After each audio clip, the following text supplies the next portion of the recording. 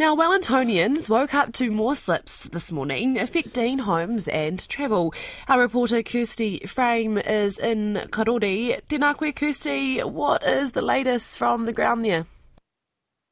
Hello, yes, it's just being cleaned up at the moment by a very large digger that's scaling up all of that debris that came down. One of the contractors told me that about 300 cubic metres of soil and debris slipped down this morning, but notably none of the residents that I spoke to at the bottom of the hill, some which sort of had their front yard edging on the top of the edge of the slip.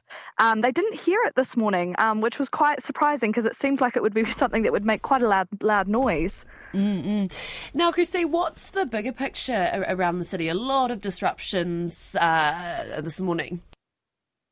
Yeah, absolutely. There's been 25 slips since about 6 p.m. last night across the Wellington City region. So that's not including areas further out of the Wellington region. And all of those combined, between small to large slips like the one here in Karori. And Wellington City Council says that contractors are obviously prioritising those larger slips. And we know that there was a significant sort of tree fall last night in blocking the Seatoun Tunnel, which I would say is the second biggest slip that we have in the city right now.